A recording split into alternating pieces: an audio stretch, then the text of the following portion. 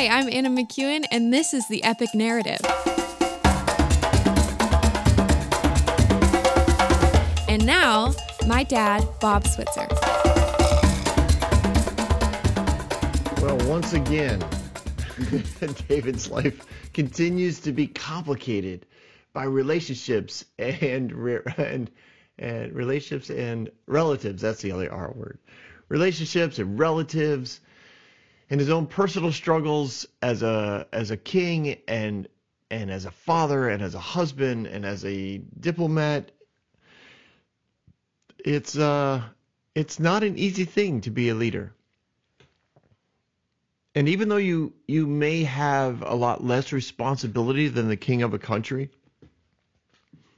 it doesn't take away from the fact that there are times that you have to figure out a way to deal with things without turning it into an issue or stress for the entire government or the entire company or the entire ministry team or the entire body of believers, church people that are with you, or school people that you're with, or classmates, whatever. Like,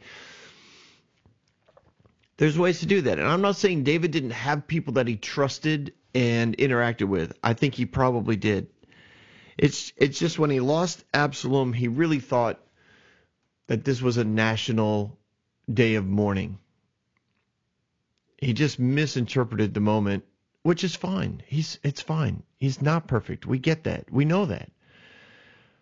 He just misinterpreted the moment, and instead of everyone thinking everyone's going to be so sad that his son, this beautiful, amazing specimen of a man, is dead, most people were like, yeah, we're fine with it. Like, the guy was a jerk. He was cunning and deceitful and clearly wanted to kill you and kill us. So yeah, we're not really sorry about this. And honestly, we should have all seen it coming and probably left him in exile. So David puts his big boy pants on, and he goes down to the gate. He starts greeting people and doing the appropriate thing, which is honoring those who were willing to give their life for him and to protect him. You know, sometimes, you may not have a group of people who are literally in battle for you, but you do have people who battle for you. And even though things may not turn out the way that you would like them to, you still can honor those who fought for you. Now, whether that's a position of promotion or just narrating or facilitating a conversation between you and your siblings, or you and your parents, or you and your boss, or like whatever that little battle might be, but for you it's a big thing given your circumstances, but it didn't quite turn out the way you wanted to, don't turn that opportunity to honor those who fought for you into an expectation that everyone's going to be sad that it didn't turn out perfect. Take the opportunity to be a good leader. And that's what David ultimately did. And he did so because he got encouragement from Joab. So the next verse, verse 9. Now this, okay, I'm just going to read a bunch of verses, but just trust me, there is a lot of time and a lot of activity that takes place in these things. So we'll break them down. So verse 9, throughout the tribes of Israel, all the people were arguing amongst themselves, saying, the king delivered us from the hand of our enemies. He is the one who rescued us from the hand of the Philistines. But now he has fled the country to escape from Absalom. And Absalom, whom we anointed to rule over us, has died in battle. So why do you say nothing about bringing the king back? And King David sent a message to Zadok and Abiathar, the priests. Ask the elders of Judah, why should you be the last ones to bring the king back to his palace, since what is being said throughout Israel has reached the king at his quarters? You are my relatives, my own flesh and blood. Why should you be the last ones to bring me back as king? And say to Amasa, are you not my own flesh and blood? May God deal with me, be it ever so severely, if you are not the commander of my army for life in the place of Joab. And he won over the hearts of the men of Judah so that they were all of one mind, and they sent word to the king, return, you and all your men. Then the king returned and went as far as Jordan. Now the men in Jordan had come from Gilgal to go out and meet the king and bring him across the Jordan. Should I stop there? Okay, well, no. Shishimi, son of Garza, the Benjamite from Baharam, hurried down with the men of Judah to meet the king, and with him were 1,000 Benjamites, along with Zibiah, the steward of Saul's household, and the 15 sons and 20 servants, and they rushed to the Jordan where the king was, and they crossed at the ford to take the king's household over and do whatever he wished. When Shimei, son of Gera, crossed the Jordan, he fell down before the king and said to him, "May the Lord not hold me guilty. Do not remember how your servant did wrong on the day that the king left Jerusalem. May the king put it out of his mind, for I, your servant, know that I have sinned. But today I have come here as the first from the tribe of Joseph to come down and meet my lord the king." And then there was we'll stop there because there's a lot. Trust me, we've covered a lot. So we start back in verse 9. Throughout the tribes of Israel. So the storyline divides the nation again. So the idea of Israel, right, is the 10 northern tribes. These are Saul's people. These are Benjamites and everybody up around them. And when it says that the people were arguing amongst themselves, these are the average people. And they're going to their leadership. So in the villages, at the city gates, at the village gates, at the elder's home, you have average people saying, "What's going on? Why aren't we bringing the king back?" And when they talk about the king, they're talking about David. What's going on? We should do this. We should acknowledge. What they're saying when they say, "Let's bring the king back," is they're saying, let's acknowledge the fact that we were disloyal, which is really a pretty big act of humility. They want their elders to go to David and say, "Hey, we got it wrong. We got caught up in the idealism of a young leader. We got caught up in the passion of politics. We forgot our loyalties and we lined up with somebody who seemed to have a lot of momentum. We made a mistake." They want him, when you bring back the king, you ask for forgiveness. When you bring back the king, you're asking to renew the original covenant that they had made as elders with King David when he took over, when he came up out of Hebron and took over the palace. Before they took over Jerusalem, he's saying, this is a big. When they say, "Why haven't we brought the king back?" They're saying, "Why haven't we acknowledged the fact that we were not loyal? Why haven't we asked forgiveness for our disloyalty? Why haven't we made reparations and repair the covenant that we originally took with David? We should be expressing new loyalty, renewed loyalty to David. And let's see what happened." They're saying, listen, he fled the country because of Absalom. We followed Absalom. We anointed him to rule over us, but he's dead. So why say nothing about bringing him back? And that's a great phrase to basically say, what's the worst that could happen? Let's apologize. Let's be humble. Let's tell him, we'll be loyal to you again. We're sorry about this. I mean, how bad could it get? We already are as disloyal as you can be. Like we've already crossed so many lines, so many boundaries at this point. Our best option, really our only option, is to be humble and ask forgiveness. And tell them we'll never let it happen again. So all of this is going on in the northern tribes. And then you have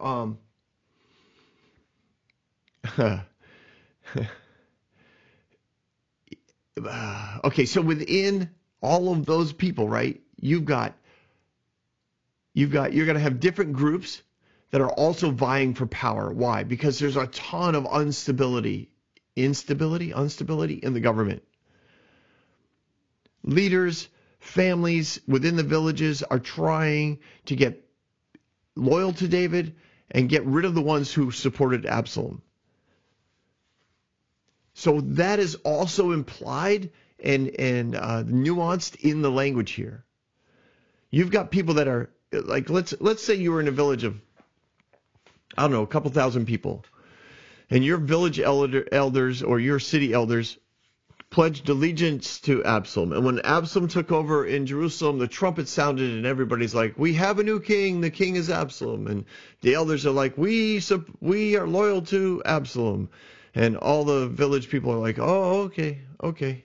I guess we're with Absalom now. And then they hear, well, Absalom's going to take on David. David's run from the country. He's 25 miles away in this fortified city, but Absalom's putting together a huge army, and the army gathers, and they all leave, and then the army is kind of coming back, but coming back in pieces, bits and pieces, and people are like, it was a horrible battle. Nobody knew what was going on. Absalom was a terrible leader. He ended up being killed, buried there on the battlefield. Joab, was there, and all of his guards, the 10 guards, they all stabbed him. It was a horrific ending. And we're all here. We're hoping David doesn't know that we were part of the battle. Like, don't tell anybody that we went. So now within those villages, within that little city, you now have other family leaders who have been vying for power, playing politics, who immediately call for the resignation, so to speak, of the elders that led them into rebellion against David.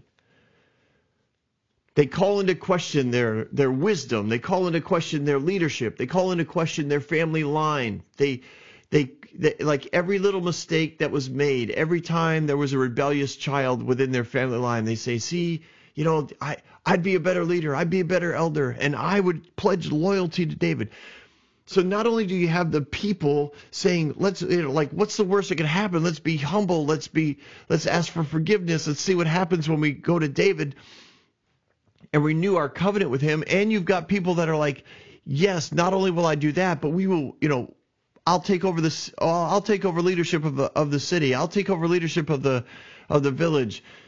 You need me in charge of things. Let's remove this family, this dishonorable family, this unwise, undiscerning leader who clearly was caught up in the moment, was distracted by the beauty of Absalom and by the deception of Ahithophel, and I'll be a much better leader. Like they're playing politics. So I bring it up only because I want you to understand, like, this little rebellion that occurred in the nation is huge. It's begging. It's begging to be lit on fire. Yeah, it's like kindling, like the starter wood with kerosene on top of it. Like, it's just, man, it is so, if you had static electricity, this thing would light on fire. That's how tight this is getting. So David's response is going to be really, really important. Really important. Because one unwise move, not that it would be wrong, because there's lots of choices he can make, and they're not all wrong choices. But if he doesn't make the wisest decision, then he's gonna, like, the ramifications in the country is going to be felt for years. So David has this moment, not this moment, but he gets the information, right? It says that the information is coming back to him in the next verses. King David sent the message to Zadok and Abiathar, the priest. Ask the elders of Judah, why should you be last in to bring the king back to his palace? Since it's being said throughout Israel, the northern tribes, what they are saying has reached me here at the quarters. Like, it's come across the Jordan all the way to where I'm at. They're sending messengers. I'm getting information that the northern tribes want to do whatever they can to connect with me, that they're willing to ask forgiveness, to renew covenants, to, like, they're showing humility. They're desperate. I get it. but at least they're doing it. David's like, where's the south? Where are my people? Literally, where's my family? Why haven't you come up here? We're blood. These guys are all basically, they've always been loyal to Saul. Judah, you took me in from the wilderness. You put me in as king at Hebron. You followed me for 7 years while the northern 10 tribes tried to figure out another way to bring Saul's relative into authority. They battled me in civil war for 7 years. You were loyal to me. You showed me such honor and devotion as family, and now where are you? Nobody sent me a message from the south. Nothing. Where's the south? Where's the south? So he sends both priests. Both priests. He's like, you're my relatives. Your family. Why are you the last ones to call me? And he says to Amasa, which, if you remember, he was the commander that Absalom put in charge. And he says to Amasa, basically gives him a promotion without really ever seeing him. I mean, I know he knows him, but he's a nephew of David. He was Absalom's general. Now, keep this in mind. What was the general's job? His job was to kill David. His number one priority: amass the army, kill David. Remember?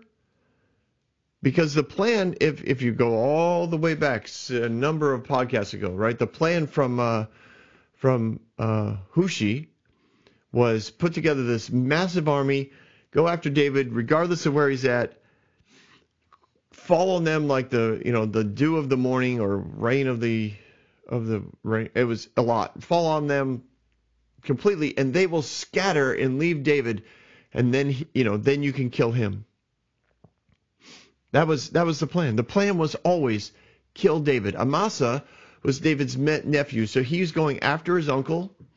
Remember, of course, Joab's also an uncle, a nephew, and so is Abishai, who's also a nephew. So these are all direct relatives of David. And David says to him, I'm going to put you in charge of my army.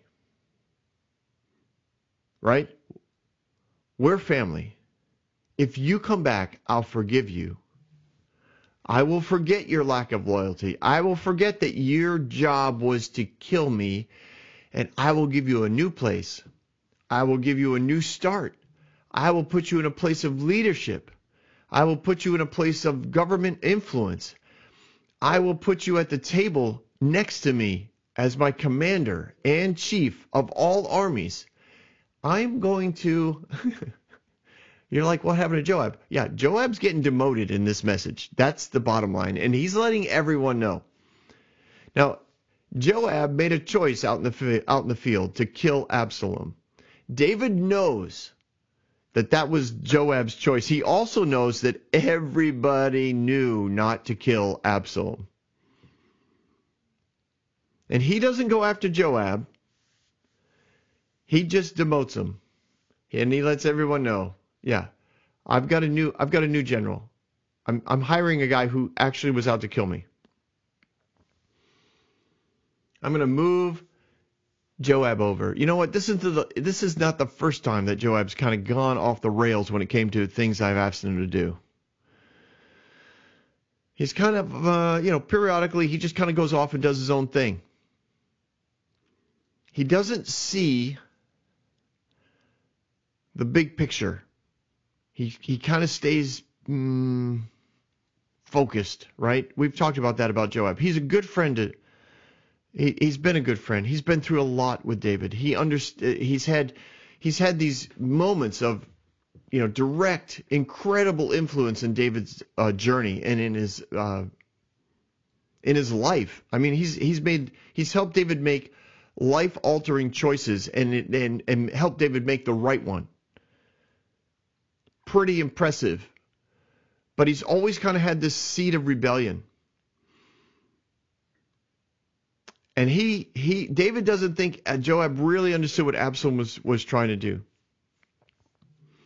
He doesn't see that Absalom was really trying to communicate to David, you let me down as a father. You let me down as a defender of the innocent. You let me down as a defender of my sister. And I have to step up and do what's right. And I shouldn't have that role. You should have taken care of this. Now, I know Absalom had all kinds of problems. I do, as far as like his integrity and the level of deception that this guy was able to operate under is crazy. And the level of, that deception was woven into politics. So his manipulation of people and his ability to take advantage of his role as a prince, pretty impressive. But David tied it all back to a larger picture of family that Absalom was really trying to correct in his own twisted way. Joab didn't get that. And David, despite all what Absalom did, really believed that somewhere in there, if he had had another chance, he could have made things right for Absalom. But that's often the case, right? Often the case with people who have fallen far short in areas. They keep wanting to reset. They keep saying, let's forget the past and let's move on. Like, let's not deal with what I've done wrong. Let's pretend everything was okay. Wow, and that is not a pattern that ever works. It just doesn't. I understand why you want the pattern. I do. That makes perfect sense because, well, if you take on that pattern, you don't ever have to deal with things, and it certainly seems a lot easier. But you still deal with it. It weighs you down. You're carrying around a package that turns into a box, that turns into a backpack, that turns into a cart, and pretty soon you're trying to haul a frickin' airplane on your back, and it's not going to work. It's not going to work. But David had that mindset. And Joab missed that. So he sends this message to Amasa, and it says he won over the hearts of the men of Judah so that they were all of one mind, and they sent word to the king, return, you and all your men. So the level of mercy that David is showing is huge, because not only if he shows mercy to Amasa, he's letting everyone know that everyone that served under Amasa will also be given mercy. You see, if he reached down the ranks and picked somebody who wasn't part of the leadership clan, if he wanted to remove Joab and said, you know what, I'm gonna pick somebody who's never actually rebelled against me to be my new leader, who's never, we maybe we're related, but we've never had a crossword. He's never been in rebellion. He could have looked around him at a number of commanders and loyal warriors that he could have pointed to and said, you know what? Love Joab, been through a lot with Joab, but he's no longer commander-in-chief because I can't have him going off the rails anymore. I'm going to put you in command. How about Benaiah? Benaiah's been with David for years. He's been the captain of the king's guard for years. Loyal, one of David's mighty men. This man has such integrity. He could have easily said, Joab, you need to step aside. I'm putting Benaiah in charge. And Joab probably would have thought, okay, you're right. You're right. I deserve that. I'm not sorry for what I've done, but I deserve that. I could totally see Joab responding that way. I mean, I'm sure he would have said it in more words, but he would have said it. He would have been okay with it. But instead, being the ever-wise diplomat, David reaches out to the commander of the army that was out to kill him, and he says, I'm going to show you mercy. I'm going to promote you to the commander of my armies. And by doing so, David knows that all the leadership that came under him also will receive that mercy. Like they get it. They get it. David is reaching out to everyone saying, guys, you don't have to fear me. I'm not coming in with a sword. I'm not coming in with a hammer. I am not coming in with Joab. Joab likes the hammer. I'm not coming in with Joab. As a matter of fact, I'm replacing him with one of your own. because I'm going to show love and trust and mercy. And because of that, it's really Amasa who brings David's case to the elders and the leaders of Judah. Because Amasa was showed love and loyalty, he goes to David and he goes to the leaders and he explains everything, and he moves the leaders of Judah to welcome David, and they do.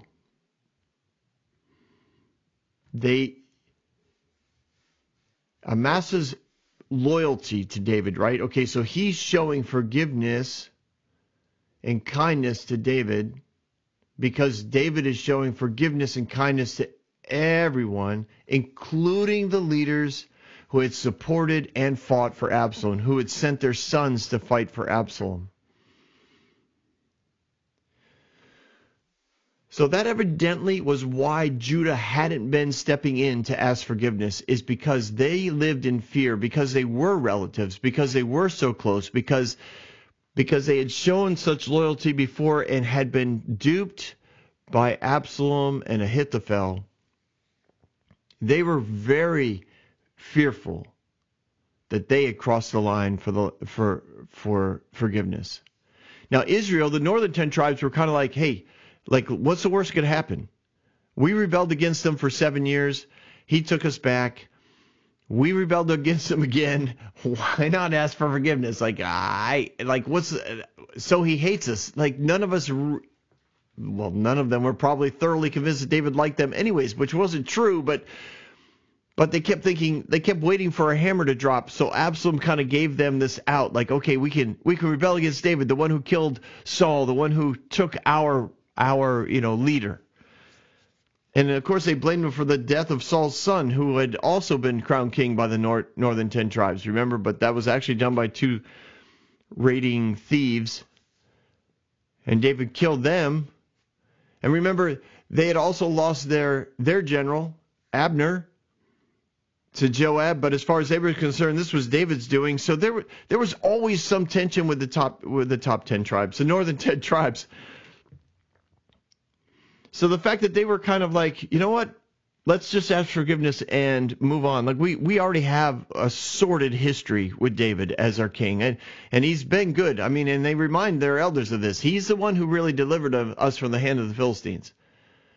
He's rescued us from all of our enemies. We've lived in peace. He did not wipe out all the families who supported, Saul. He did not take out all the elders who had supported the Saul's son, Mephibosheth. No. Was that his name? Oh, I can't remember. Wasn't it? Anyways, I'll move on. I'm sorry. People are like, why does he do this? He should do his own research. I know. I leave too much up to my memory because I keep thinking, oh, I'll remember. Of course you will, Bob. Anyways, doesn't matter. Well, it does matter, but you get my point. That's what I meant to say. Mephibosheth was Saul's grandson through Jonathan. Okay. Anyways, so who was the guy who reigned in Gilead when David was in Hebron? I'm not remembering. Okay. The little engineer in my head is saying, Bob, find a way to transition out of this because you are really in a rabbit hole you can't get out of. Find a way out, Bob. I will. I'll read a verse.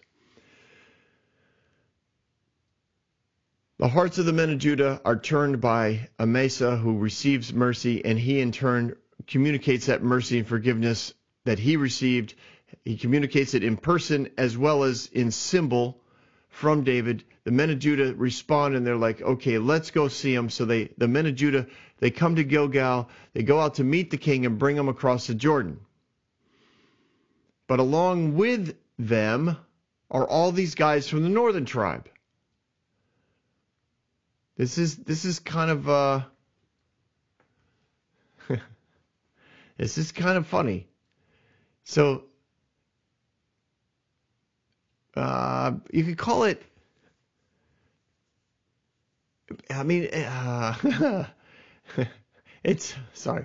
I have this visual in my head. Let me just explain to you. So So the 10 tribes of Israel send, northern Israel, they send all their leadership down to the Jordan to welcome David. They're waiting for David to come, but David's not coming to the Jordan until Judah and the southern two tribes welcome him back.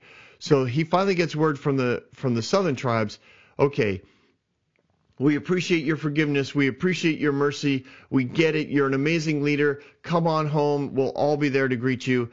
And so here from the south come these two tribes of Judah. Well, the northern 10 tribes were the first ones that were there to welcome David. So now what? Well, now the southern tribes show up. And they're all like, well, we're David's relatives. We're his blood. We're family. And the northern 10 tribes are like, no. We were first. We were first.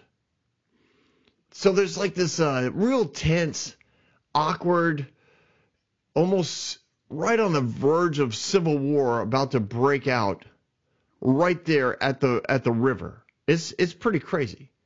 And that's what we got to get into right here. So I give you that so you understand kind of what's going on.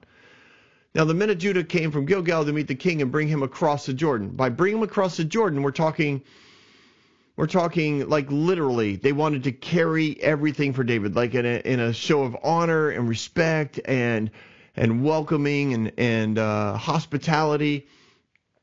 Like, and I don't know if you've ever been to the Middle East or if you've ever traveled even to some third world countries, when you walk in and they want to honor somebody, like they'll grab everything from you and try and carry it.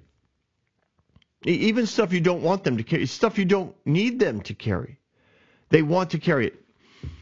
And by letting them carry it, you're letting them know, I love and honor you, but they're trying to, their first goal is to love and honor you first. It's fun. They can get a little crazy. It gets you a little nervous, especially if you don't speak the language and you're clearly the guy from America.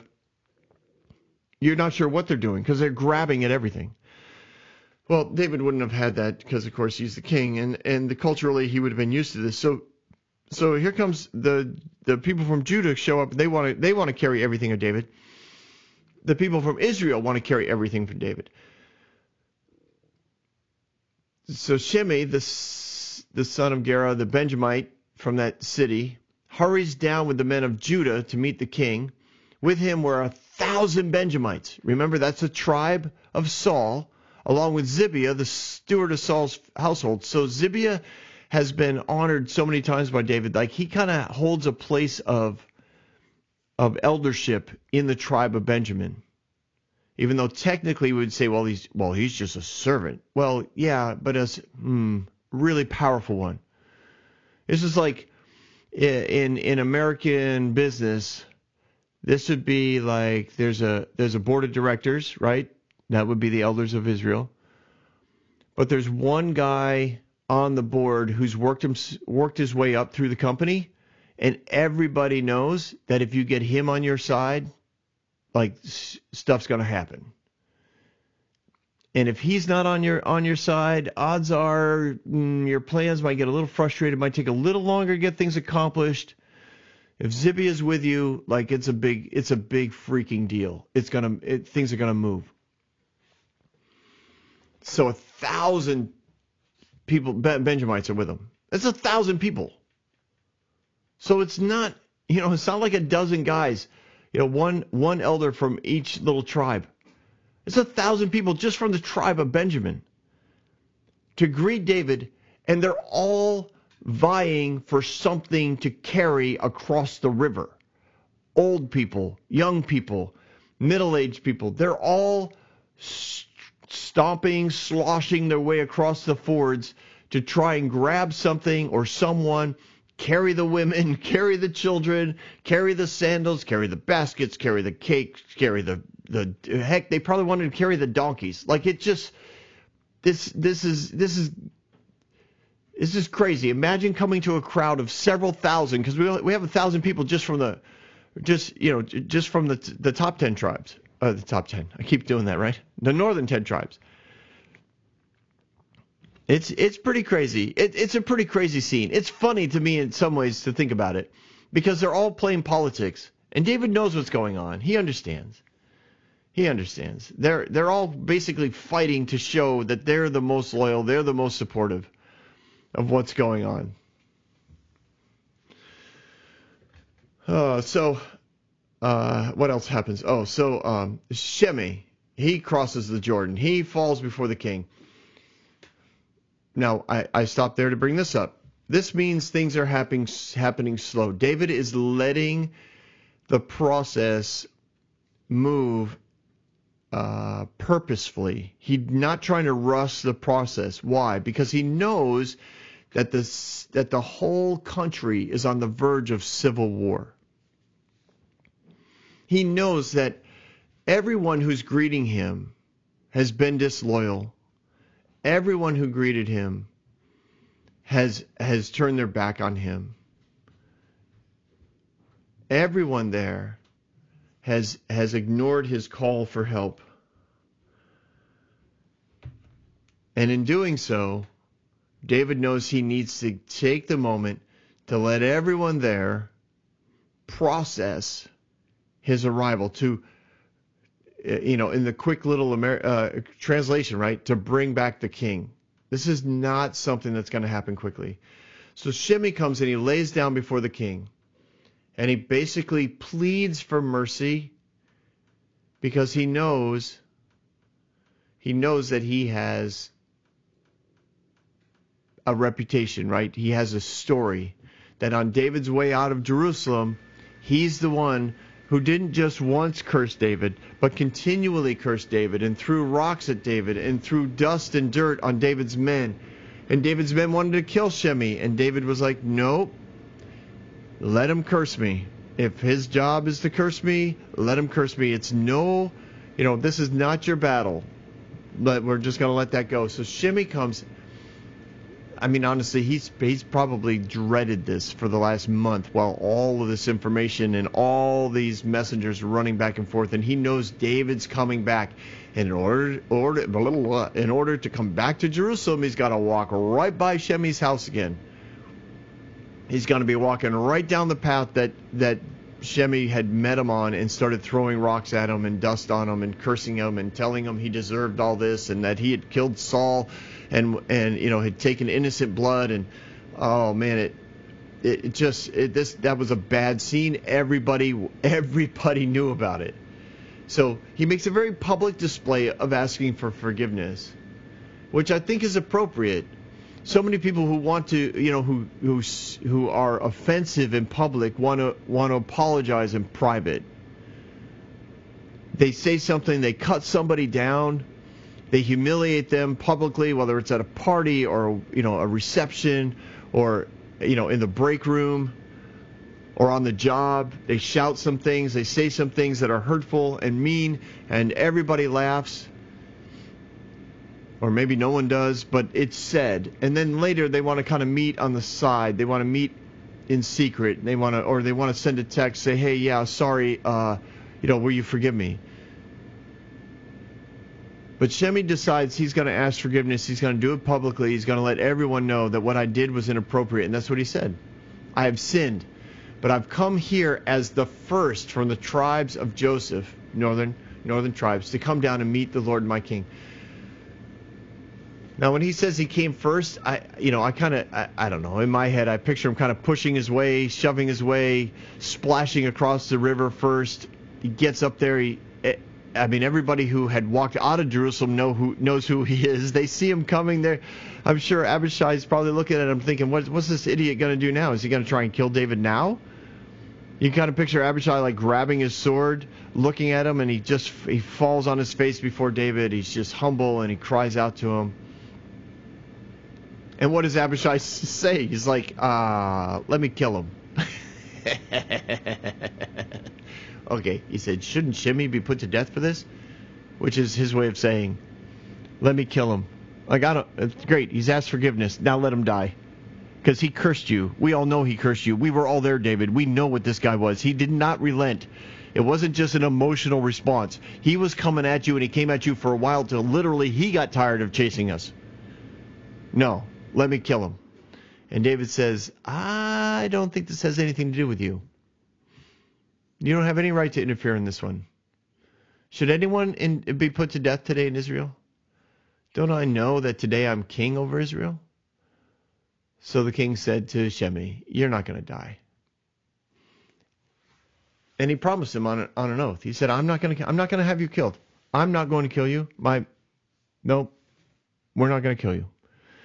In other words, I accept your forgiveness. It was a huge sign of mercy, again, to all the elders. You remember, all the elders of the 10 tribes are there. Thousands of people are watching this. All the people that left Jerusalem are getting their cues from David. All the men that fought for David are getting their cues from David. We are not here to kill and destroy those who rebelled against me. We're not here to seek and destroy. We're here to heal and extend mercy. That's what we're here to do. This is pretty huge. Then Mephibosheth, that name keeps coming back to haunt me. Saul's grandson also went down to meet the king. Remember now, he didn't go out with the king. Zibiah met the king with donkeys and supplies, and he said, you need something to ride, you need food and drink to make it through your journey. And David, remember, he's like, where's Mephibosheth? And he's like, he's still at the palace. So everyone assumed that he was loyal to Absalom. So David gave all the property that had belonged to Jonathan, Mephibosheth's father. He's like, I give it all to you. If I come back, it all belongs to you. And Mephibosheth goes to him and he says, it says he had not taken care of his feet or trimmed his mustache or washed his clothes from the day the king left until he returned safely. So these are months. Now it says he hadn't taken care of his feet, evidently because he had to drag his feet. They were, of course, constantly dirty and probably scabbed over. And he often probably had to change the wraps on them so that they didn't get bloody. And he needed them washed all the time. But as a sign of loyalty to David, he did not do that. And he promised never to do it until David became crowned king again in the palace. He said, I didn't do this from the day you left until you returned safely. And when he came to Jerusalem to meet the king asked him, why didn't you go with me? So Mephibosheth went all the way down, miles, which isn't always an easy journey for somebody who can't walk. And he says, listen, I was loyal to you. I know I didn't follow you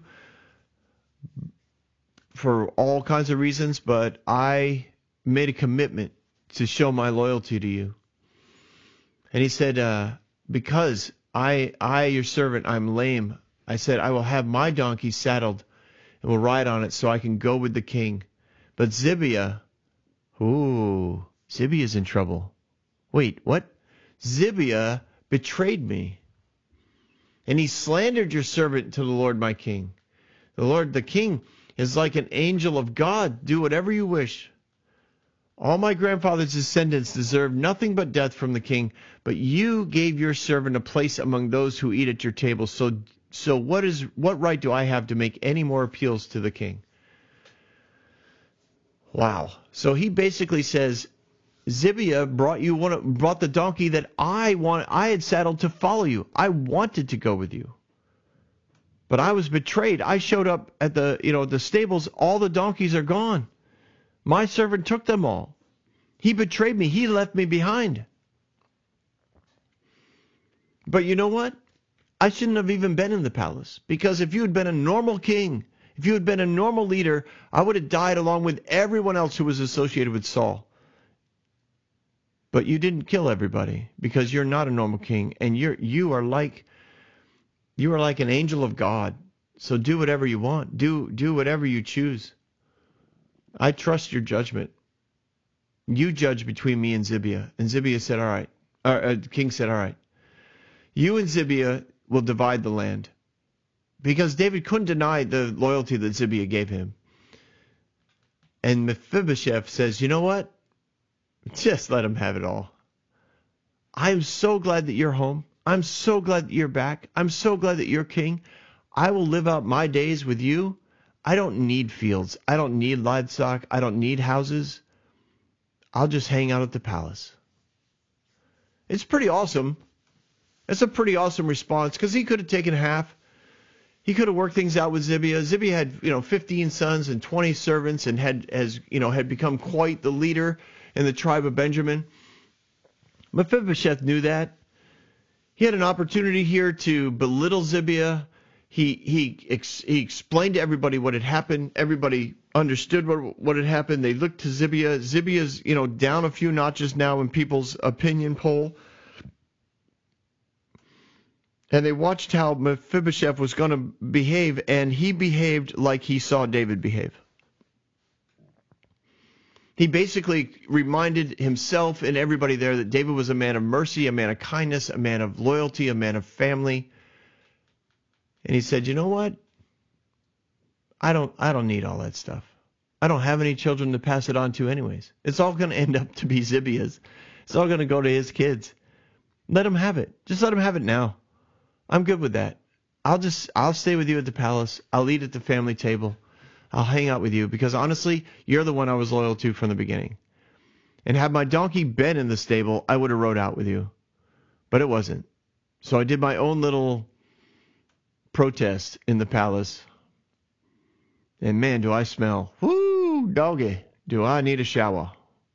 Or at least a bath in some stinky oil. Smelly. Essential oil, Bob. Essential. Yes, that's right. Yes, we need essential oils. Essential oils, yes. Frankincense, myrrh, eucalyptus, a little rose hip, little lemon zest. Oh yeah, we'll be smelling great. Mephibosheth will be smelling amazing. Okay, between you and me, I think I've said his name like 6 times perfectly because I haven't been thinking about it. I'm hoping I don't have to say it again. So getting back to the throne in Jerusalem is taking a while. But the reason why it's taking a while is because relationships take time. And healing relationships take time. That's really what I see here. David, in the rebellion, there was broken relationships. There were relationships that had been broken for a while, and David didn't recognize it. And David's taking his time going back to the palace because he knows that relationships with the country have been broken, or at least injured. There's been offenses and hurt precipitated on both sides by multiple tribes to one another, as well as to him and his men and his wives and his concubines. David knows that this is not a flippant thing. He's not going to ride in on his white horse and take over the palace. Remember, he left the palace in a rush. He left the palace, like you can get dethroned real easy, but getting rethroned can take some time. He needs to rebuild connection. He needs to rebuild relationship. And intuitively, I think David understands, I can't just walk in and say, all right, everyone's forgiven. I've shown mercy. Let's get on with it. He's letting the process take place. He's letting people vie for power. He's letting them all run across the fords, trying to grab something and carry across the river. He's letting the North and the South interact with one another and kind of compete because he knows, listen, we need each other. We're going to need to work together. We need to figure this out. He grants forgiveness to Shimei for his curses against him. He withholds death from Shimei because he had cursed him. He reaches out to Mephibosheth and listens to his story and accepts his explanation. That maybe Mephibosheth did want to come with him. Maybe he did get left behind. Maybe Zibiah wasn't loyal. You know what? Let's just forgive it. I let it be said. You and Zibiah can work it out. And instead of negotiating the split, Mephibosheth just pours out mercy just like David did. He responds to leadership. And that's so true in life, right? You can take the lead in a relationship and you can say, all right, let's work this out. Now, I do understand some relationships, the first thing you need to work out is some really strict boundaries because they're hurtful, toxic relationships. This had turned into a toxic relationship. But both sides are at least showing willingness to work at it. Both sides. And David is feeding that. He is releasing energy to that rebuilding process. Now, between you and me, I'm going to go ahead and end this because it's already been like almost an hour. But it doesn't always go smooth, even if you're both willing. It doesn't always go smooth. But we'll get into that next week. Guys, thanks so much for joining me once again on The Epic Narrative.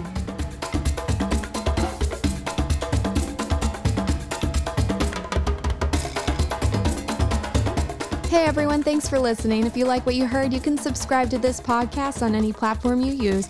You can also reach out to Bob for questions or booking at thebobswitzer.com or email him at thebobswitzer@gmail.com.